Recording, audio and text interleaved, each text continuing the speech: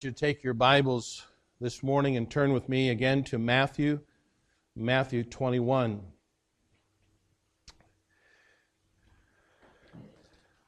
The message this morning will not be a typical Resurrection Sunday message.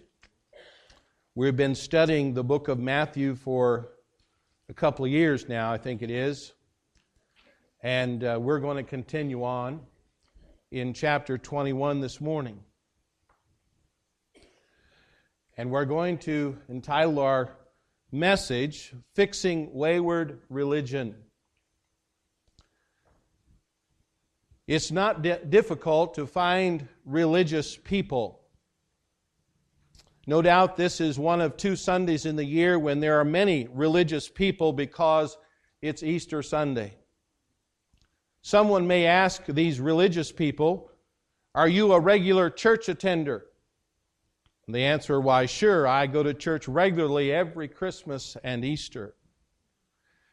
Yes, there seems to be many people who are very religious when it comes to these two holidays.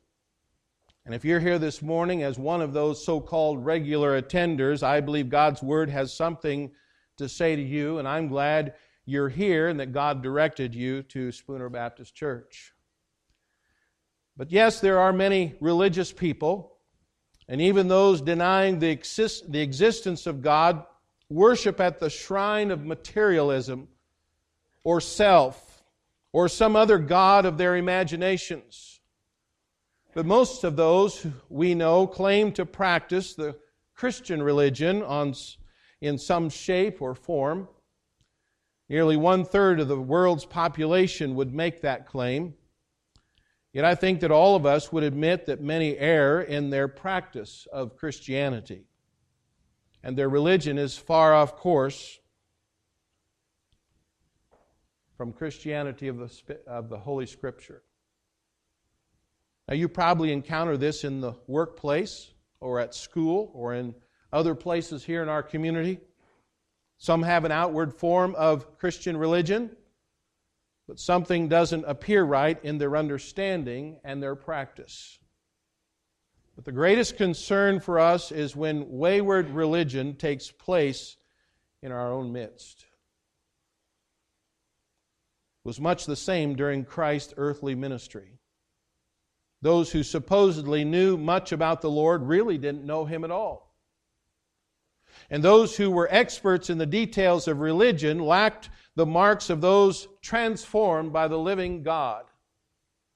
And those who witnessed the works of Christ and heard His life-giving words failed to believe.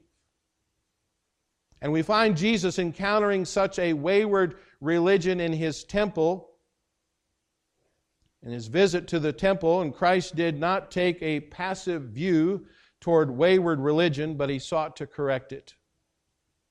Wayward religion must be challenged with a view to correcting it for the glory of God. And that's what Jesus did in such a powerful way when He cleansed the temple. I wonder if there are a few temples that we need to be cleansing ourselves. And let's see what we can learn about wayward religion and how to correct it. Let's look at our passage this morning in Matthew chapter 21. Let's begin in verse 12. It says, "And Jesus went into the temple of God and cast out all them that sold and bought in the temple, and overthrew the tables of the money changers and the seats of them that sold doves. And He said to them, It is written, My house shall be called the house of prayer, but ye have made it a den of thieves. And the blind and the lame came to Him in the temple, and He healed them. And when the chief priests and scribes saw the wonderful thing which He did, the children crying in the temple and saying, Hosanna to the Son of David, they were sore displeased. And He said unto them, Hearest thou what these say? And Jesus saith unto them, Yea, have ye never read? Out of the mouth of babes and sucklings thou hast perfected praise. And He left them and went out into the city of Bethany, and He lodged there." I want you to notice this morning in talking about wayward religion, how we need to recognize wayward religion first. recognizing wayward religion. Now, as we read through the Gospels, we find that the synoptic Gospels, Matthew, Mark, and Luke, the Gospels tell the story of Jesus cleansing the temple after the triumphal entry into Jerusalem. And though each writer kind of gives a little different detail of the story, they all concur on the general time frame in which it occurred. Now, in the book of John, it tells us there was another cleansing of the temple. That was the beginning of Jesus' earthly ministry in John chapter 2. And in that particular event, Jesus used a scourge of cords to drive out sheep and oxen and doves and their sellers from the temple, and his rebuke was, "Take these things hence, make not my Father's house an house of merchandise." He made a stunning point that the religious-minded Jews had forgotten what their religion was all about. And he exercised an authority over the temple, calling it my Father's house, and thus setting the stage for the unfolding revelation of Christ as the priest and king. And yet it seemed that the Jews failed to learn the lesson that Jesus had dramatically painted for them in the first cleansing of the temple. Some habits of the heart, are difficult to uproot sometimes. And turning the focus of their life to worship the Lord in purity and intense devotion is not something that comes natural to the human heart. Jesus made a clear statement. The worship of the living God is not about form or rituals. It's not about convenience, but it's about majesty and dignity and holiness. But the Jews failed to grasp the lesson. They slipped right back into the same pattern that Jesus had challenged them early in His ministry. Yet we must not miss the poignant lesson that God will judge false religion just as Christ temporally in the cleansing of the temple. And so Jesus makes this point again only in the days just before His crucifixion. Now we tend to think that the temple is just a single building. And yet during Passover, the borders of the temple were extended far beyond its walls, included the swelling crowds of visitors in that city.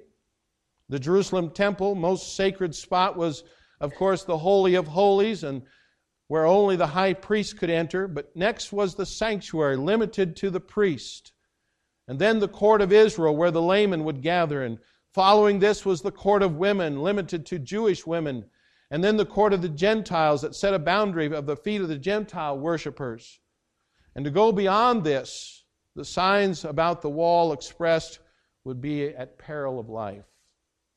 You see, the disdain for Gentiles and the failure to understand the nature of worshiping the Lord was found in the way the court of the Gentiles became host to what is called the bazaars of Annas. The bazaars of Annas.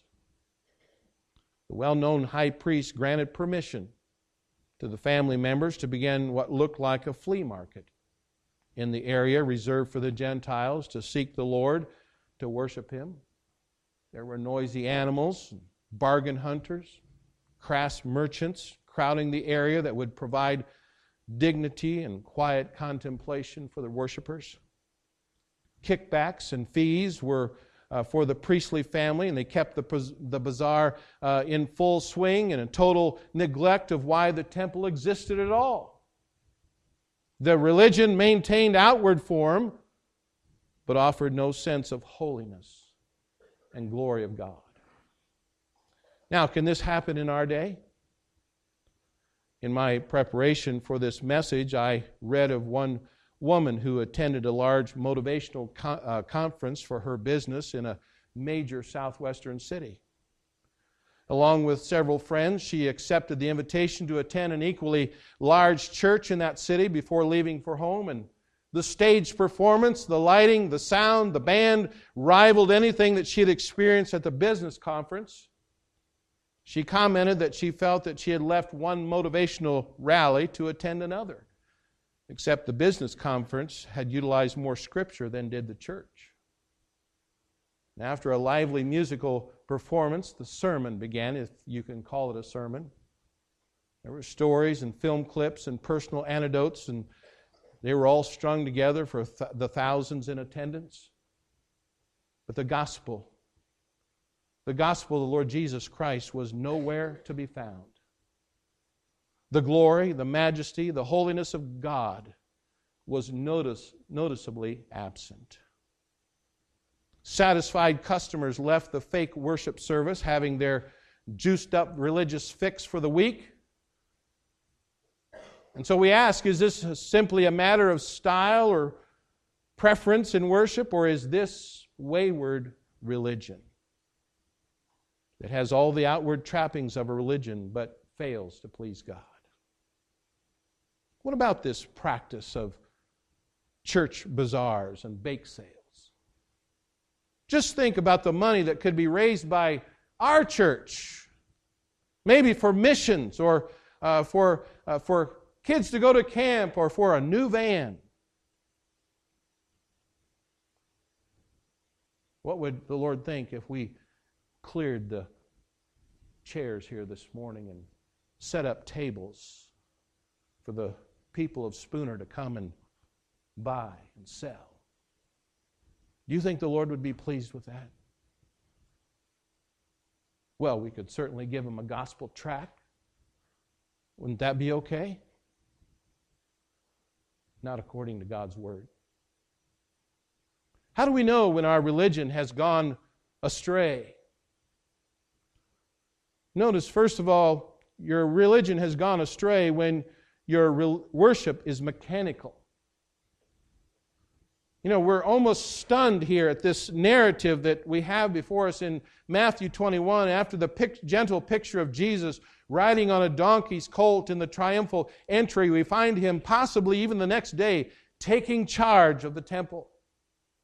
It says, "And Jesus went into the temple of God and cast out all them that sold and bought in the temple."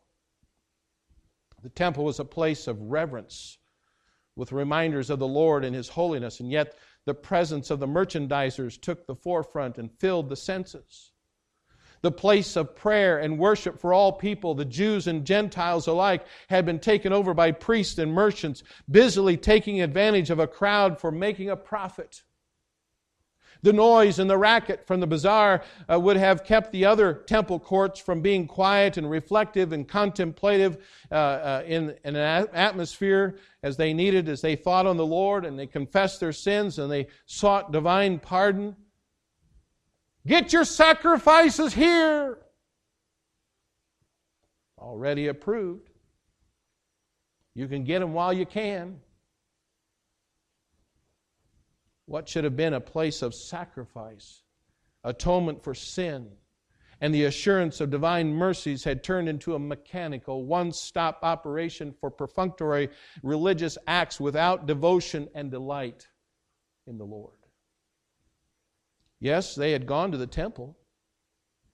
Yes, they had done their routine duty by offering sacrifice. Yes, they had rattled off the prescribed liturgy, but they were met with coldness and darkness when it came to a relationship with the Lord. Their religious practice was mechanical, was unthinking. And we see this in reference from Isaiah that Jesus quoted here, "It is written, my house shall be called the house of prayer." The context from Isaiah 56 and verse 7 shows that the Lord, welcoming all people into His presence, He calls for the Jews and the Gentiles alike to approach Him in humility and trust and obedience. He calls for Jews and Gentiles alike to approach Him and come to Him in obedience. Even those who felt the cold shoulders of religious zealots were assured in this passage of the blessing of God and the experience of His joy. But the religion of Israel had gone far afield. They went through the motions. They sacrificed. They repeated the words. They sang the songs. But there was no life, no holiness, no consciousness of God's majesty. They used religion for a personal advantage. And this type of religion was an affront to Jesus Christ. So much so that He single-handedly cleansed it from the temple. And as the great high priest, He had the right, He had the responsibility to cleanse the house of worship so that the Lord might be approached and the people might enter into His presence. And our religion errs when our worship becomes mechanical. We simply do the duty of going to church and attending worship services and mindlessly going through the motions of worship, then our religion is wayward. When we sing hymns but the words mean nothing to us, then our religion is wayward.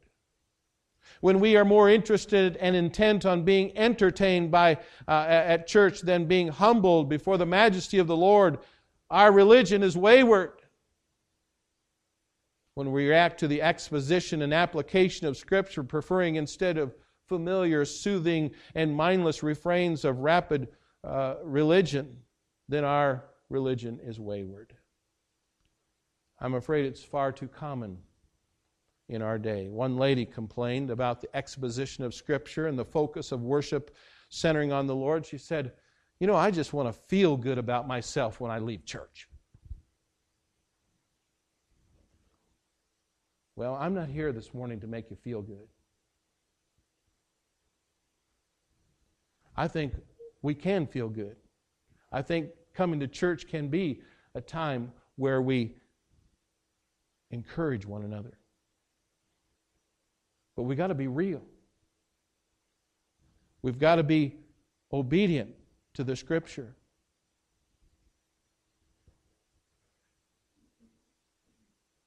Our religion is wayward when our worship becomes mechanical.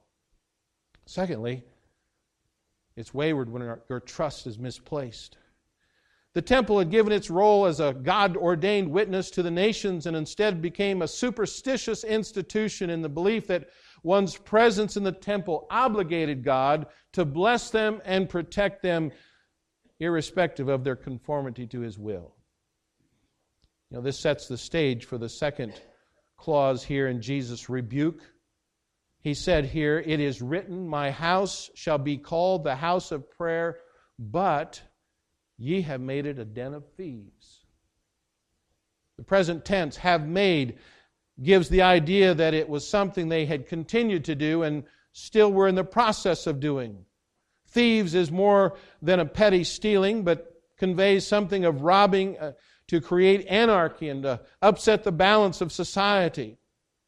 What took place in the temple not only cheated the worshipers, but it also confused them about the worship of the Lord.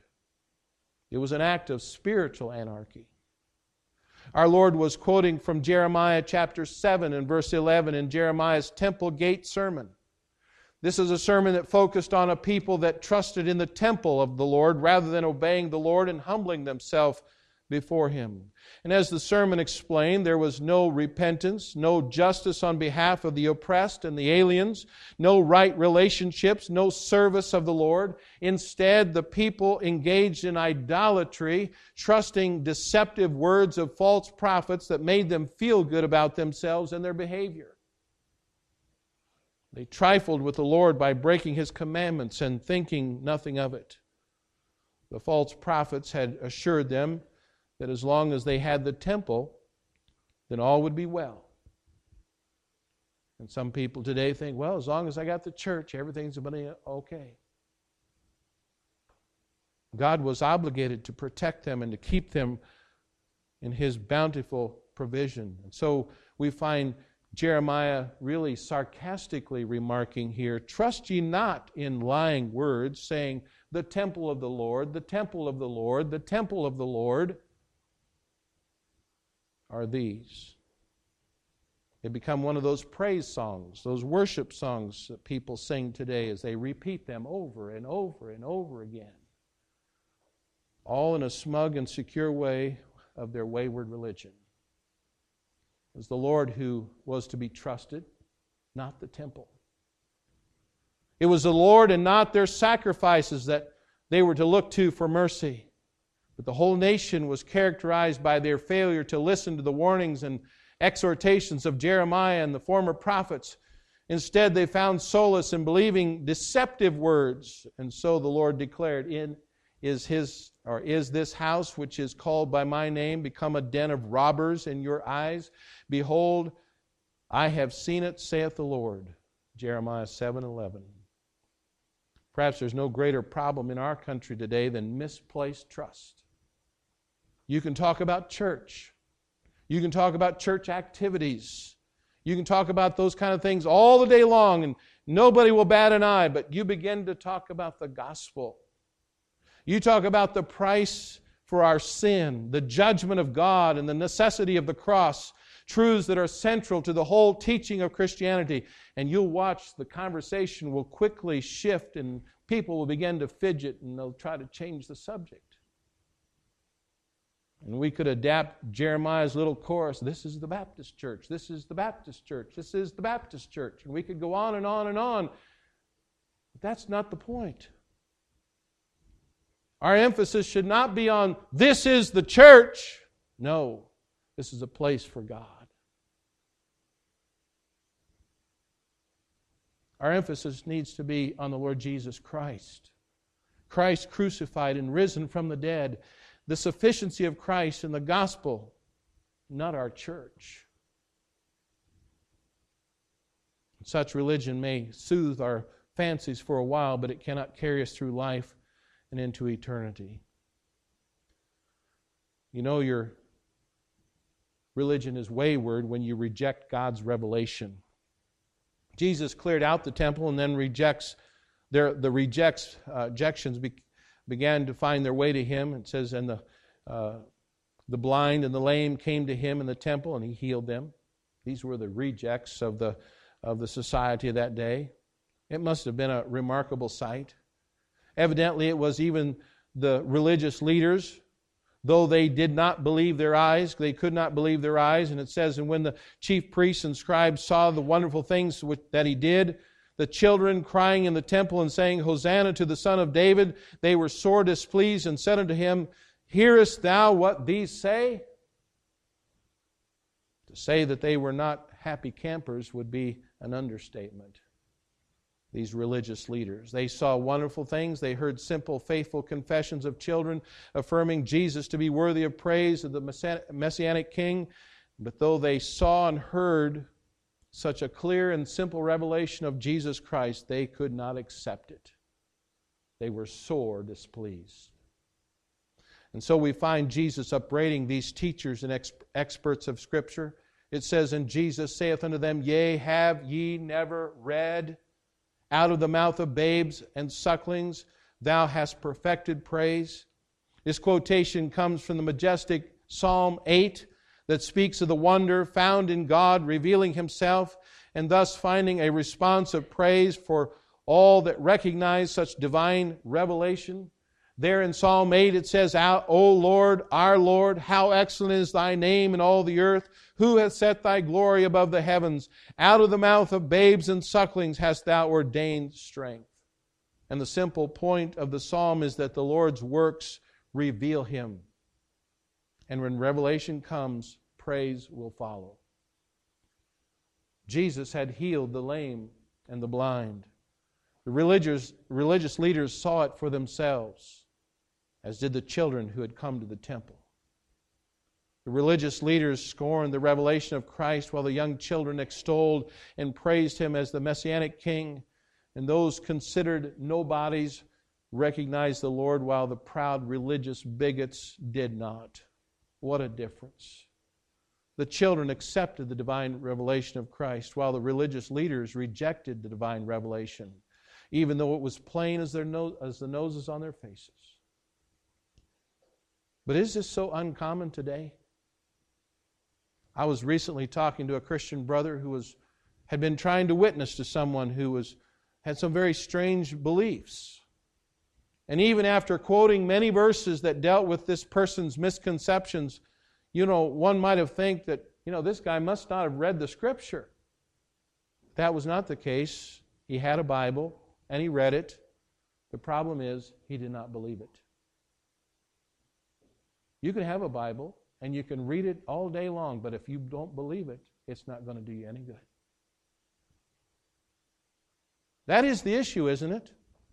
Do you believe the Word of God? Jesus affirmed His own belief in the Scriptures' inerrancy and authority by the words when He said, "It is written."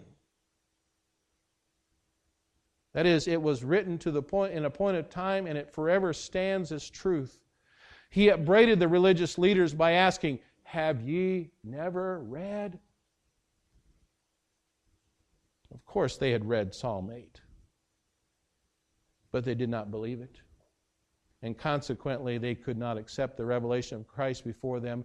And the religion that rejects the revelation of the Holy Scripture is a wayward religion that leads its devotees to destruction. And that's the problem with so many who call themselves Christians today. They have not read the Scriptures, let alone believe them.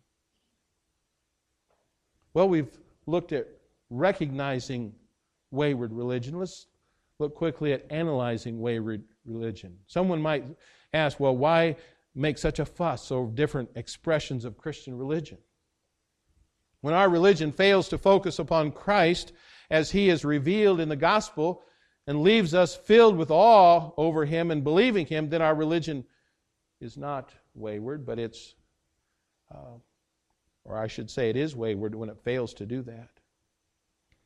Matthew recounts the story and helps us to see this. Notice self-focused rather than Christ-centered. Think about what happened to cause such a strong reaction on the part of Jesus Christ. The temple's purpose was the center of worship and meeting the Lord, and it had been obscured and confused by the buying and selling in the temple. Israel had lost sight of the glory and the majesty of the Lord, failing to recognize that the Lord had come into His temple as Malachi prophesied. Instead, they were obsessed with making a profit, seizing business opportunities, and getting the edge over others. There was no thought of the spiritual, the eternal kingdom of the Lord. They were scheming on how all the religious practices and holidays could improve their lot of life. So focused on themselves, they failed to recognize the Lord of the temple was in their midst. And that's why Jesus reminded them that the temple did not belong to them. My house shall be called the house of prayer. They thought the temple was all about self instead of all about the Lord. 95% of church problems are right there. This church and a whole lot of Christianity are not about you. It's not about me. It's about the Lord. Yes, we're involved by a relationship to Him and all that we receive through Christ's provisions of grace, but even in that, it's not all about us.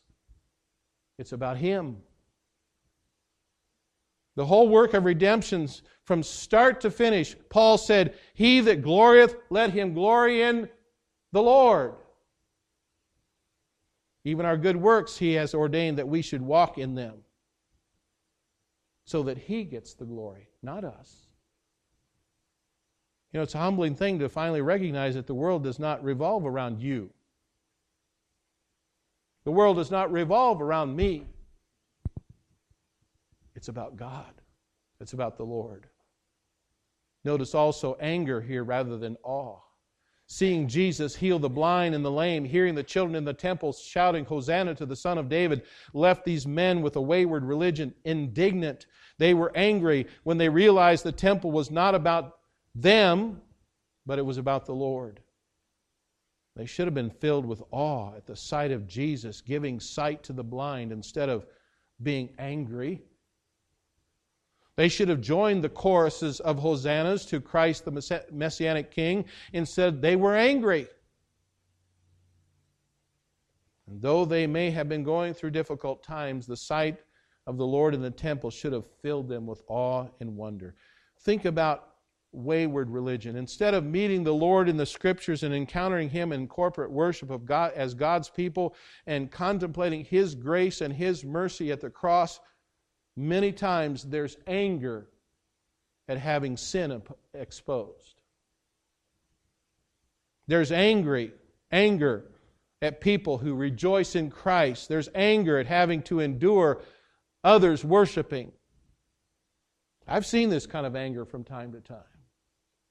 And it's an astounding thing to be among believers who are filled with a sense of wonder and awe at the glory of the Lord Jesus Christ, and then see some miserable, bitter, angry spirit of one who doesn't know God's grace.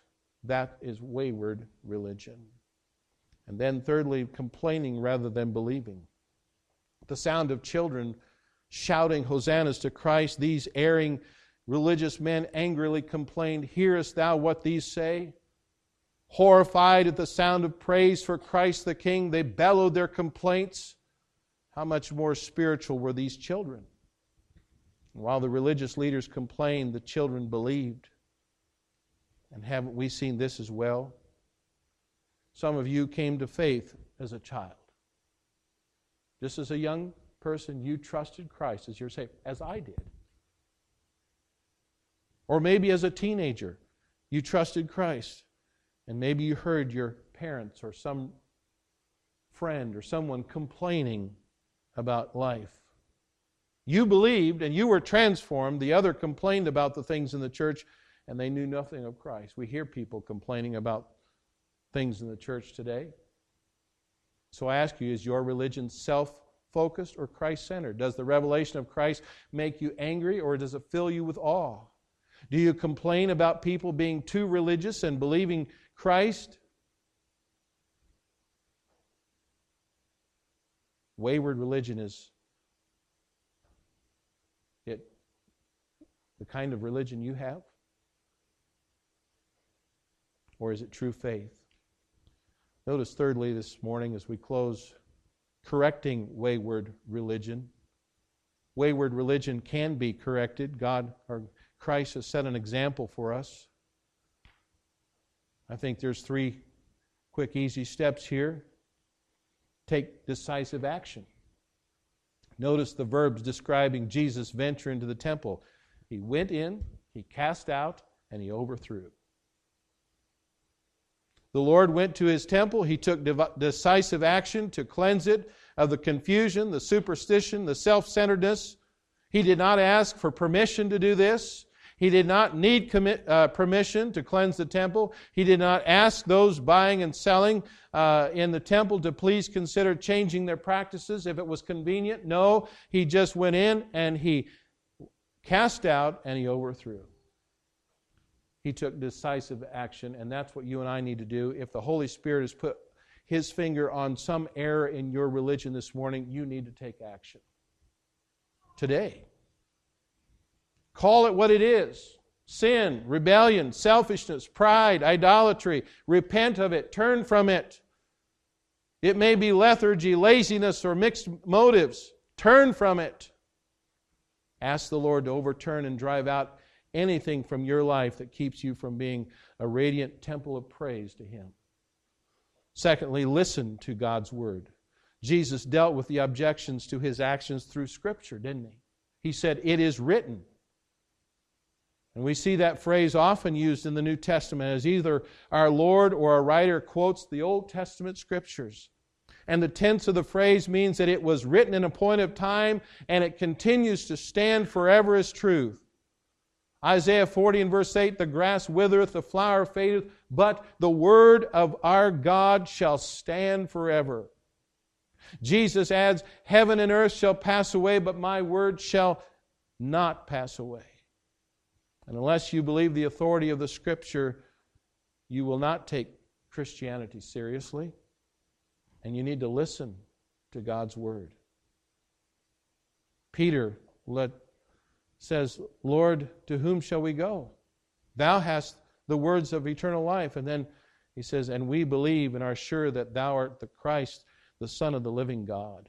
Listen to the Word. Believe the Word of God. Know the power of receiving His Word. And then thirdly, receive the divine remedy. Jesus gave a divine remedy for those who were so brilliant in their religious leadership. He said, "It is written." Have you listened? Have you believed and received God's truth? And he even says, "Yea, have ye never read?" Have you read the Scripture and yet not seen and felt the whole focus of the Word of God is pointing to Christ? Have you recognized the Lord revealing Himself through the gospel? Wayward religion has to do with the attitude of the heart. It boils down to this: my way or God's way through Christ. If I choose to believe what I want to believe and live the way I want to live, then my way is the way of a wayward religion. It leads to eternal destruction. But God's way, through faith in Christ, brings me to abandon confidence in myself or trust in a church or faith in my religious performance. All needs to be focused on Christ. Then Christ is all and in all to me. Let's bow our hearts and our heads in prayer.